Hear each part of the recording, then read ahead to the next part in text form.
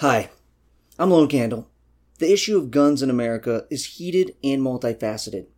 Today, I won't come to a final conclusion on guns, good or bad, or an exact policy prescription, but will dive into one important component of the cost-benefit analysis we should do when deciding on the extent that we allow guns in our societies. Do more guns mean more deaths? Does having more guns in a society lead to more deaths? Does having easy access to a gun make it more likely that you and others will die? Even if the answer to this question is yes, that doesn't mean we should ban all guns. There are other factors to consider. Guns may be worth it for other reasons. If you're pro-gun, you should be honest about this piece of the issue and deal with it realistically. Being intellectually dishonest about such an important cost will destroy one's credibility on the issue, among all except those who already desire your ultimate conclusion to be correct. I'm going to walk us through the logic of more guns, more deaths, look at some big statistics, compare the US to other countries, and even dig into the complicated and muddy research. Although the research needs work, overall, the logic and evidence point towards a conclusion. More guns in a society means more deaths in that society. One cost of living in a gun society is more innocent people dying. This shouldn't be surprising. A firearm is designed to kill living beings and is quite good at it. It is an efficient killing tool. As a general rule, the more easily accessible, efficiently killing tools there are in a society, the more people will die. I'm talking at a society-wide level. In every society, kids will jack around with the objects available, even ones they were specifically told not to jack around with. In every society, people get into fights. All countries have some level of crime, and gangs are not a unique problem to America. Every society has spouses who act out in violence against their partners, and persons who aren't always careful enough with potentially dangerous objects, especially while drinking. Suicidal impulses happen around the globe, and everywhere people sometimes go crazy or get seduced by some violent ideology and attempt to kill multitudes. We all hear bumps in the night and reach for objects to defend ourselves, or just decide for whatever reason that we want to murder someone. Every police force in the world has to deal with dangerous situations. With or without a gun, these situations present an opportunity for death. We are talking at a society-wide level, so it's a numbers game dealing with probabilities. If an efficiently deadly killing weapon is put into the mix, the chances of death go up. In some cases, someone would die anyways.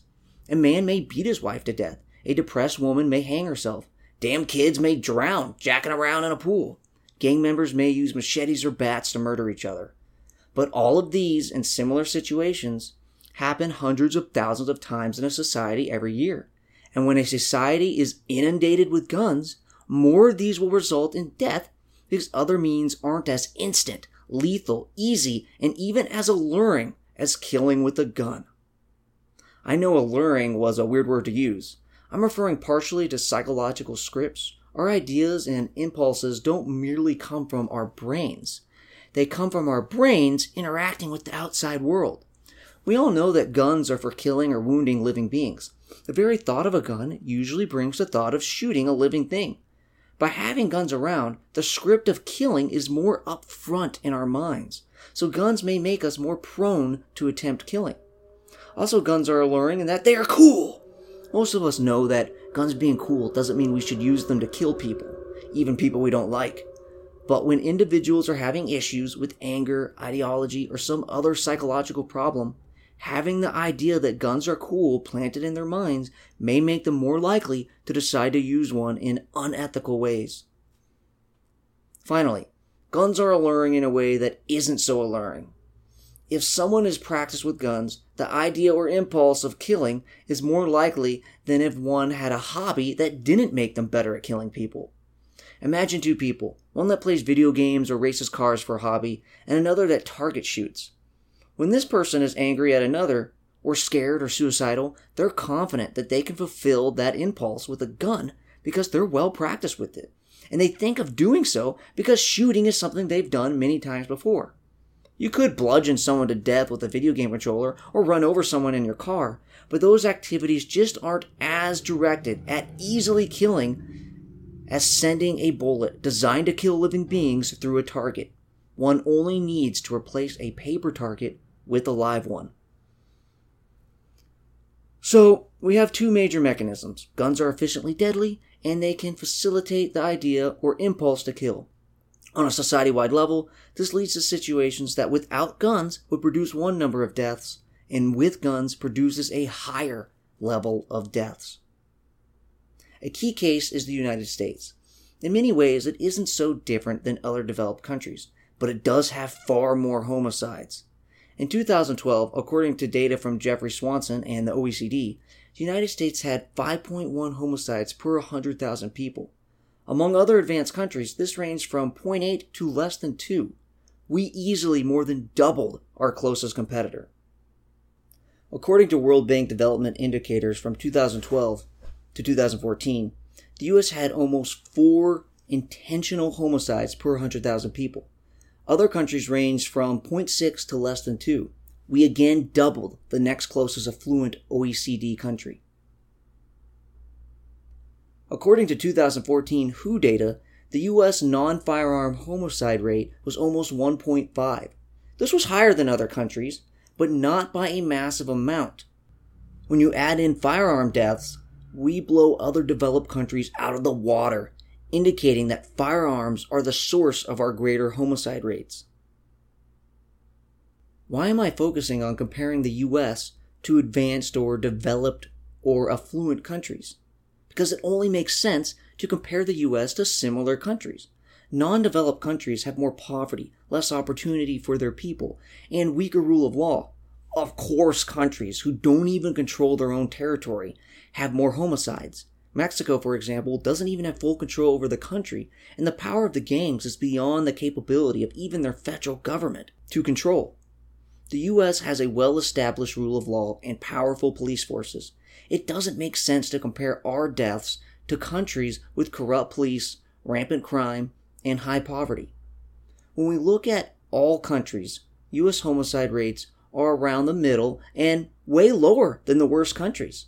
But the U.S. doing better than countries that are still developing just doesn't tell us much, and it leaves unexplained why the U.S. has such a higher homicide rate than other developed countries. That's a real travesty, and we shouldn't let developing countries draw our attention from that.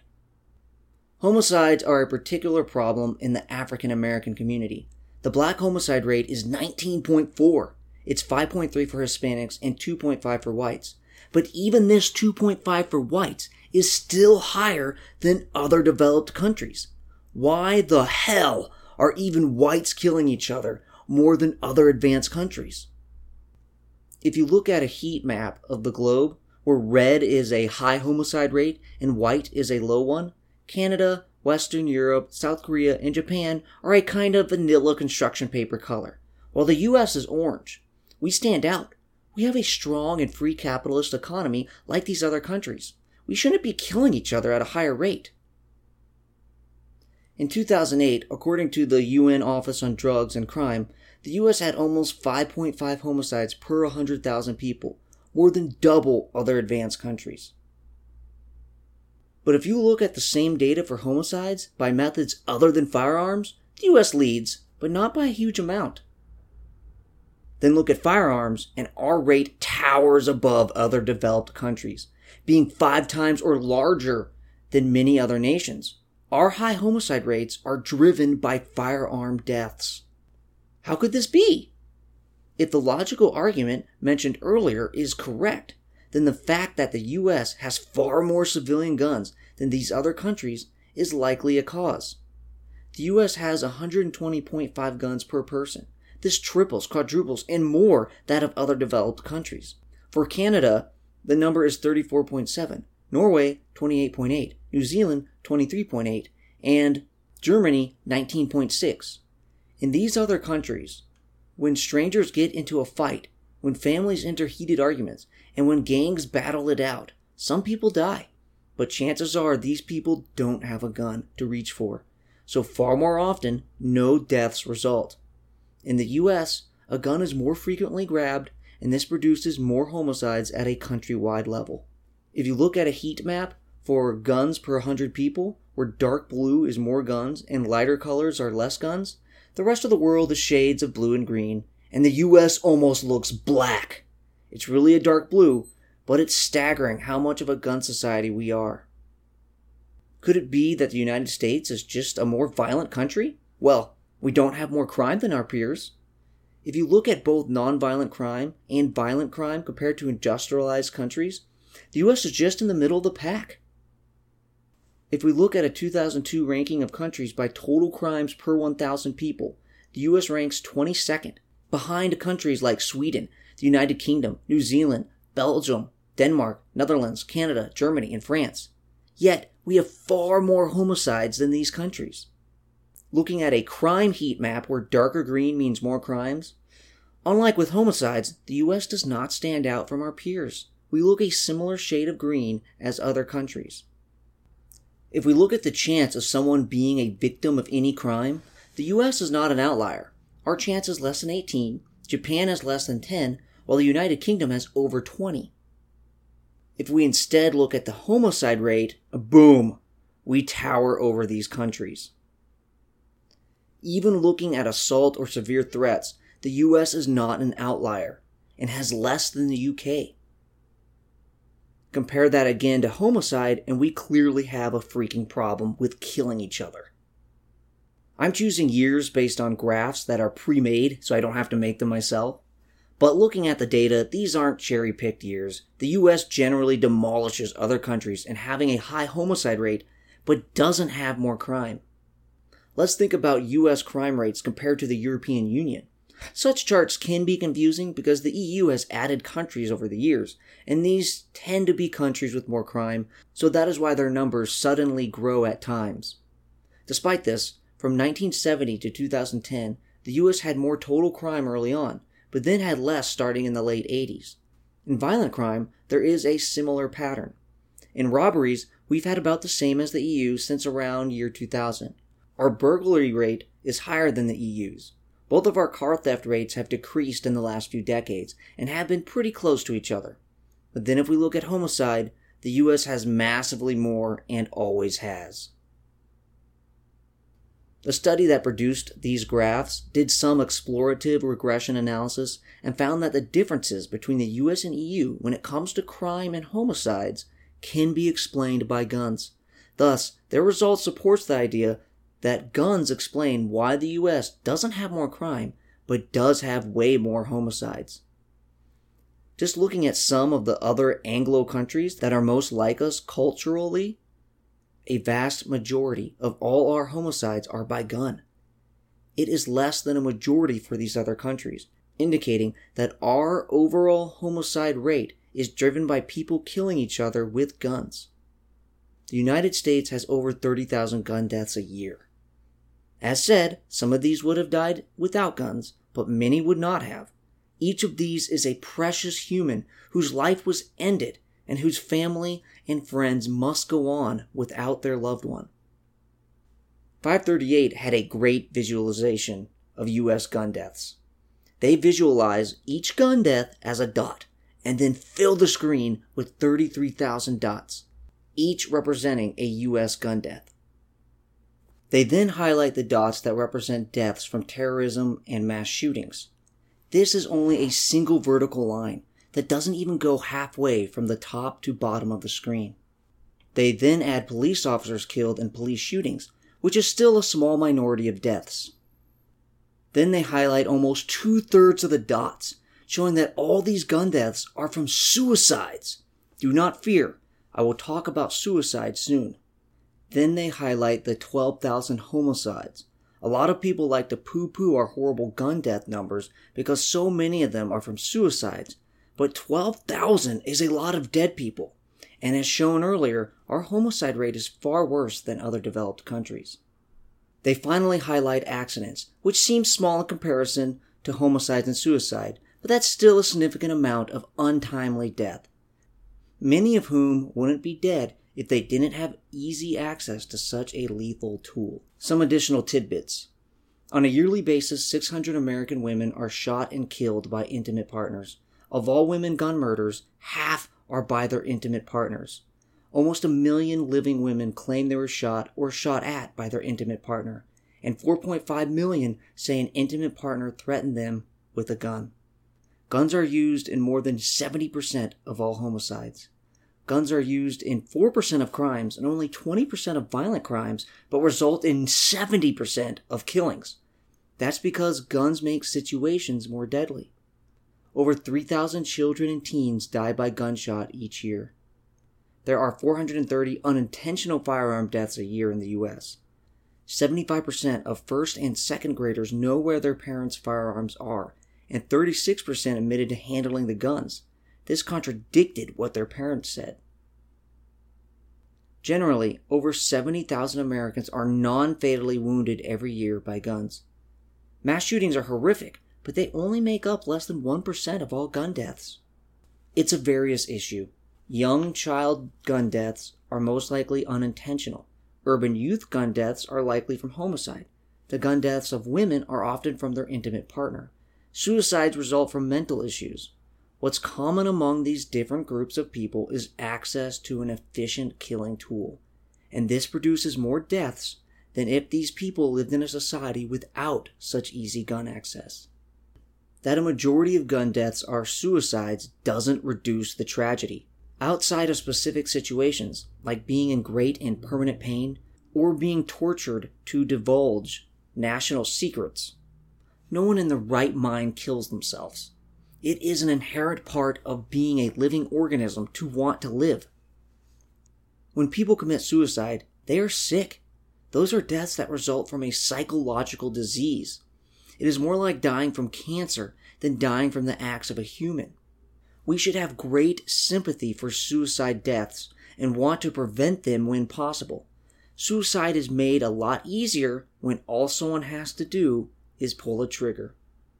Most people are not permanently suicidal, and if we can get them to avoid killing themselves when they have the impulse, we can save their lives.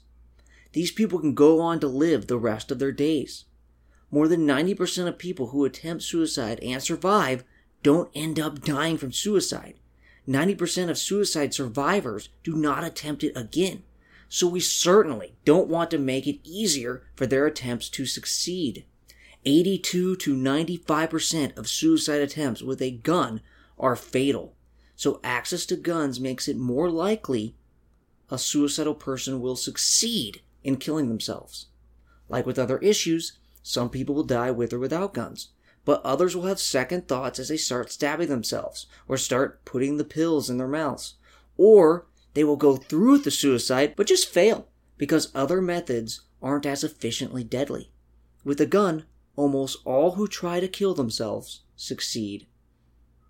Suicide attempts by jumping are fatal 34% of the time, drug poisoning 2 to 14%, by drowning it's 56 to 66%, suffocation or hanging is 53 to 70%, gas poison is 31 to 42%, cutting or piercing is only 1 to 2%. Overall, about 5% of non-firearm suicide attempts are fatal. Even if the 5% non-firearm suicide number is too low due to cutting attempts that weren't really meant to be fatal, guns are clearly the deadliest way to kill oneself. More than 80% of guns used in youth suicide attempts were from the youth's home or the home of a relative or friend, so adults having guns makes it easier for children to kill themselves. Only 5% of suicide attempts are with a gun, but it's so deadly that guns are used in 51% of suicide deaths in the U.S. Let's look at the U.S. suicide rate compared to other countries. Well, shit. We tend to be in the middle. This differs greatly compared to homicides. Even if we go back to 1950, the U.S. suicide rate gets lost in the middle compared to other advanced countries. Can I really believe that guns make suicide more likely when the U.S. has way more gun deaths than these other countries, but not more suicides? The U.S. comparison seems so powerful for homicide. Does this mean guns cause more homicides compared to suicides? No. And in truth, I believe guns are a greater risk factor for suicide than homicide. How can I think that?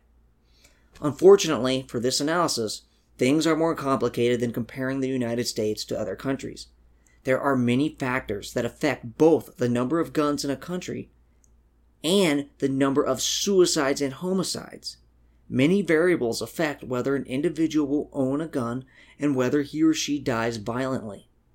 So we can't conclude anything from the simple comparison I've done thus far. We've got to look at the research that not only thinks through the logic with deductive theories, but systematically tests hypotheses from these theories and looks at the data from as many useful angles as possible, while controlling for confounding variables. One reason I decided to do this piece is because so many media stories focus on guns and gun deaths, but gun deaths don't matter. What matters is deaths. If people without guns are just killing by other means, then either way we have a dead human. My argument here is that guns cause more deaths, and I only talk about gun deaths in the proper context. So I looked into the research on guns and deaths. The research still needs work, but I believe it points in the direction of more guns means more deaths, both homicides and suicides, and that the evidence for a gun-suicide link is stronger than the evidence for a gun-homicide link. The relationship between homicide and gun availability, gun prevalence, and gun ownership has been studied for decades. Unfortunately, it's difficult to study because we don't have great measures of gun prevalence. It's hard to control for confounding factors. Being in a situation where homicide is more likely could lead someone to get a gun, so it's hard to tell what is causing what. And defensive displays of guns could save some lives by preventing violence. Nevertheless, the studies point in the direction of more guns, more homicide. But the research isn't overwhelming. I think the direction of the scientific literature combined with the logic of having more efficiently deadly and cool weapons in a society leading to more homicides is enough to conclude that more guns leads to more homicides. But another decade or so of better research will hopefully make this more clear. The science can be split into 5 types of studies, and some of these are overlapping. Case control studies, individual studies that are not case controlled, ecological studies that group data at a geographic level, natural experiments, and reviews of the literature/meta studies. Most reviews by scientists in the field conclude that guns are a risk factor for homicide. Some say the evidence is strong, some say it is merely a little suggestive, and a few say the evidence doesn't support such a relationship. Studies suggest a real problem is people killing others they live with or know. When homicides are split between stranger and non-stranger, or inside the home and outside the home, the relationship is much stronger and consistent with non-stranger and inside the home homicides. This implies that having a gun in the home increases the chance of people in that home dying of homicide, which makes sense. Every family or group of roommates gets into arguments or fights, and the chances of those resulting in a death are much greater when all that's needed is a pull of the trigger. That many homicides occurred during family arguments imply that a household gun was used. Some studies attempt to control for reverse causality, the idea that more homicides cause people to get guns. A key way of doing this is looking at changes over time. There are 2 findings that also lead researchers to believe guns cause more homicides, and it isn't just a result of reverse causality. One is that the gun-homicide connection is found for gun-related homicides, but not homicides with non-guns. If the relationships scientists see are simply areas with homicides causing people to buy guns, then all types of homicides should lead people to fear for their lives and to buy guns to protect themselves. That the relationship exists with gun homicides but not non-gun homicides implies that the reason for the relationship is that guns are the cause of homicides, not just the other way around. Similarly, the relationship between guns and homicide is much stronger with non-stranger homicide. If living in a scary neighborhood caused people to buy guns, and that is explaining all of this relationship, then we should see the gun-homicide relationship for both stranger and non-stranger homicide. That it is mostly there for non-stranger suggests guns are causing deaths by personal relationships becoming deadly due to having easy access to an efficient killing tool, as well as the violent scripts this tool makes more prominent in people's minds.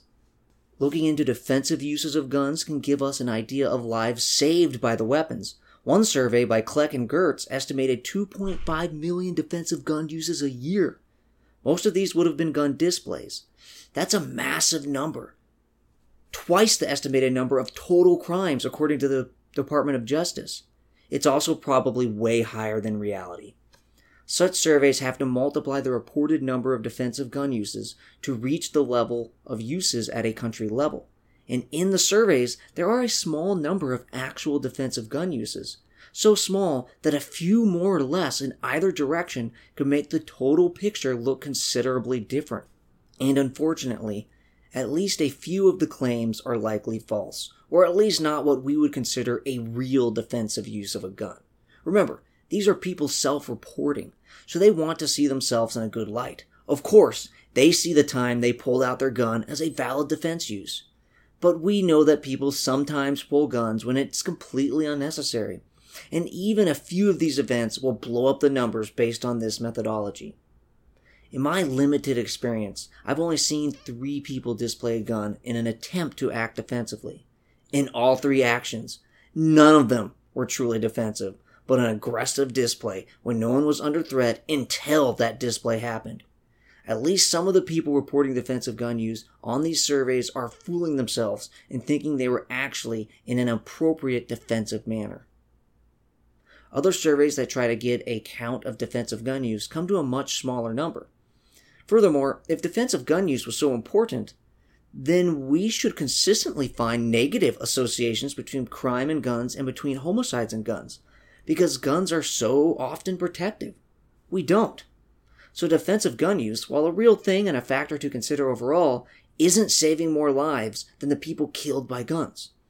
Also, studies that compare gun owners to non-gun owners while controlling for other variables find that gun owners are more likely to die of homicide. So the evidence here doesn't support the protective value of a gun, although as mentioned, controlling for reverse causality is tough. And just so we're clear, very few of the 10,000 plus gun homicides that are racked up every year in the United States are due to legitimate citizen defense with a firearm. We're talking in the range of 200 to 300 a year. That's less than 3% of gun homicides and less than 1% of all gun deaths. If you include justifiable police gun homicides, those percentages are about 5 and 1.5%. Studying guns and homicides, researchers have even done some traditional experiments. These support the idea that simply having a gun in the room acts as a cue that leads to people acting more aggressively. It supports the psychological scripts idea I mentioned earlier. These studies place some individuals in a room with something like a visible tennis racket, and others in a room with a visible gun. Those in the room with a gun, on average, act more aggressively when angered by another participant. So just the ideas and associations to violence that a gun makes more prominent in people's minds makes them more aggressive toward others. Studies on suicide have to wrangle with many of the same problems as studies on homicides.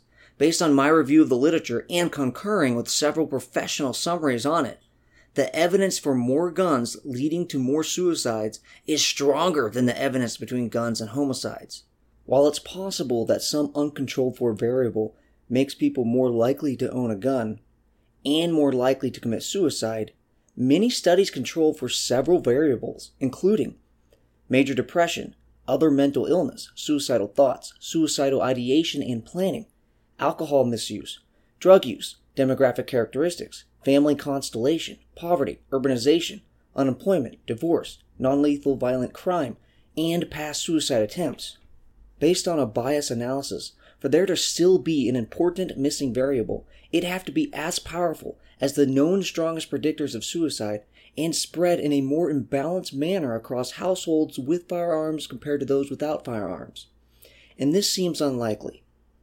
Overall, the suicide research estimates that having access to a gun triples the risk of death by suicide. Research finds that the impulse to kill oneself is short-lived, and whether or not someone has access to an efficiently deadly tool like a gun makes a big difference. In both the case of homicides and suicides, but especially suicides, in the research I can clearly see an increase in sophistication and different angles to attack the problem, as well as an expanding list of controls, showing that the studies have improved over the years. Gary Kleck wrote a hard-hitting piece criticizing ecological studies linking gun prevalence to suicide. Most of his critiques are correct. However, he's only focusing on the ecological studies, and they are not alone in their evidence for the gun prevalence to suicide link. Individual surveys and case control studies, as well as natural experiments, also support that guns are a risk factor for suicide. So his critique shouldn't change our minds about this danger of guns. Also, his review doesn't seem to comprehensively review the ecological studies, leaving out some of the better ones. Case-controlled studies can better control for confounding factors than ecological studies, and look directly at individuals, rather than assuming that what is happening at a group level is the same as what is happening at an individual level. They take a person who has killed himself and compare him to someone who hasn't, that otherwise matches the other person's characteristics. For example, a 20 to 25-year-old male with low income from a certain neighborhood will be matched to a 25-year-old male with low income from that same neighborhood. Other confounding factors are controlled for statistically. Some of the strongest critiques of the more guns, more suicides literature focus on ecological studies, while having much less to say about case-controlled studies. Also, in a case-controlled study, we can know whether or not each individual had a gun, while on an ecological level, we struggle with general measures of gun prevalence and availability. The evidence of a gun-suicide connection is strongest for youths. Some case-control studies involve taking people who have successfully committed suicide and pairing them with those who have attempted suicide. This is a great comparison because it controls for all the variables that may affect someone's decision to commit suicide, because both individuals have attempted the act. And as you'd expect, those with access to guns were more likely to die from attempted suicide. The most likely reason is because guns are a more efficient killing method than most alternatives that others try. That said, nothing is perfect, because factors that affect one's determination to successfully commit suicide could also influence whether one has access to a gun. Other studies find evidence that those with access to guns are not more suicidal. They just die more from suicide. Even ecological studies can control for what makes one suicidal in the first place by controlling for things like depression, suicidal thoughts, and psychiatric illness. These make unnecessary controls for other confounding factors in the cases where these factors produce depression and suicidal thoughts along with actual suicide. Likewise, controlling for attempted suicides may capture the bias that a variety of missing controls could create. Individual studies that get information from people or households, either from surveys or government data, find that those with guns or who have recently purchased a gun are more likely to die of suicide. Natural experiments in suicide include Israel, Switzerland, Canada, and Australia.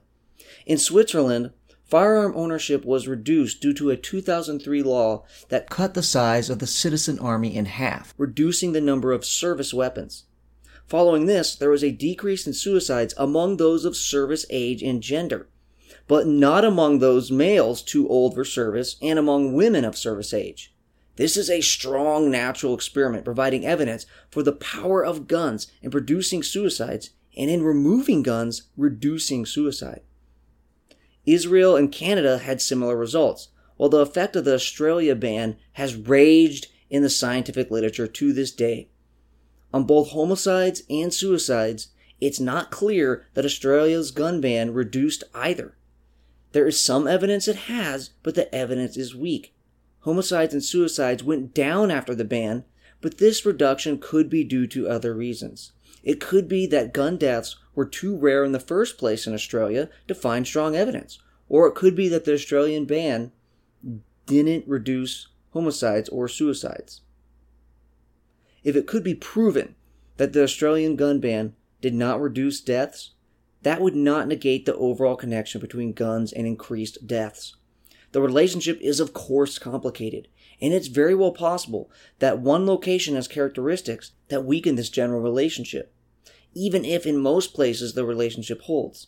such a finding would not negate the other logic and evidence, and clearly wouldn't apply to the United States, which has a massive gun death problem, the likes of which Australia never had. If more guns do produce more homicides and suicides, then we should expect that effective gun regulation decreases these deaths. Most gun regulations don't consistently find evidence of reduced deaths, but they generally don't show evidence of reducing gun prevalence either. Obviously, the gun law has to be effective at reducing guns in the first place to limit gun deaths, and many such laws are quite weak. That said, some evidence is found with certain laws. Child access prevention laws help prevent unintentional injuries and suicides, and stand your ground laws produce more homicides. I won't talk much about guns and accidents. It wasn't the focus of my research. What I have run across shows that where there are more guns, there are more gun accidents, which is an obvious conclusion. In 2010 and 2011, there were 606 and 851 unintentional firearm deaths. But for those years, there were over 73,000 non-fatal firearm injuries each year. As shouldn't surprise anyone, gun availability associates with more unintentional firearm deaths. Gun accidents are most likely to occur in a home with a gun. The research finds evidence that the more guns, the more unintentional firearm deaths. People that die from accidental shooting are 3 times more likely to have had a gun in the home. 89% of unintentional child shooting deaths happen in the home, and most of these occur while children are playing with a gun without a parent. The degree to which guns cause more deaths is an extremely important component to thinking about to what extent do we allow guns in our societies. It shouldn't be ignored or poo-pooed away with bad arguments. The evidence and logic point toward more guns, more deaths. And this means in the bigger conversation, one has to argue why the benefits of guns outweigh this heavy cost. However, the evidence is not overwhelming. The empirics, and especially the logic, point to more guns, more deaths, but I can't pretend that the evidence closes the book on the discussion. Maybe another decade of research or so will. But one reason it doesn't is because many factors affect why people kill each other and themselves. Guns are only one. A pro-gun argument could be, maybe if we greatly minimize the other factors, then the cost of guns will be small enough to not weigh too heavily in our cost-benefit analysis. Just fix the other problems in society, and we can keep our guns with less harms. The problem is, significantly reducing other factors that cause people to kill is really hard. When these factors are reduced, it's usually because of general growth in society, rather than the strong will and determination of the people. Guns, on the other hand, are easy. If the people agree to it, it isn't hard to get rid of all guns, even from criminals, who will find it much harder to get guns when the society isn't full of them, and when police forces have the mandate of the people to track the weapons down and remove them. Gun prevalence is something we could do something about, so it's a much more realistic and straightforward way to reduce killing. Its difficulty is a political one. We of course should focus on other areas of improvement as well, but likely those efforts will have little to no effect, especially in the short run. So the cost of guns is with us, whether we like it or not. And in the United States, that cost is almost 40,000 people a year. Some of those would have died anyways, but many would not. And if you want to argue we should continue to be awash in guns, any honest argument has to recognize this huge cost, realize it likely won't be significantly mitigated by other means, and argue that the benefits of guns outweigh the deadly downsides. I may do this total cost-benefit analysis in another piece, but for now, I'm Lone Candle. Like me, comment me, love me. And love does mean subscribe.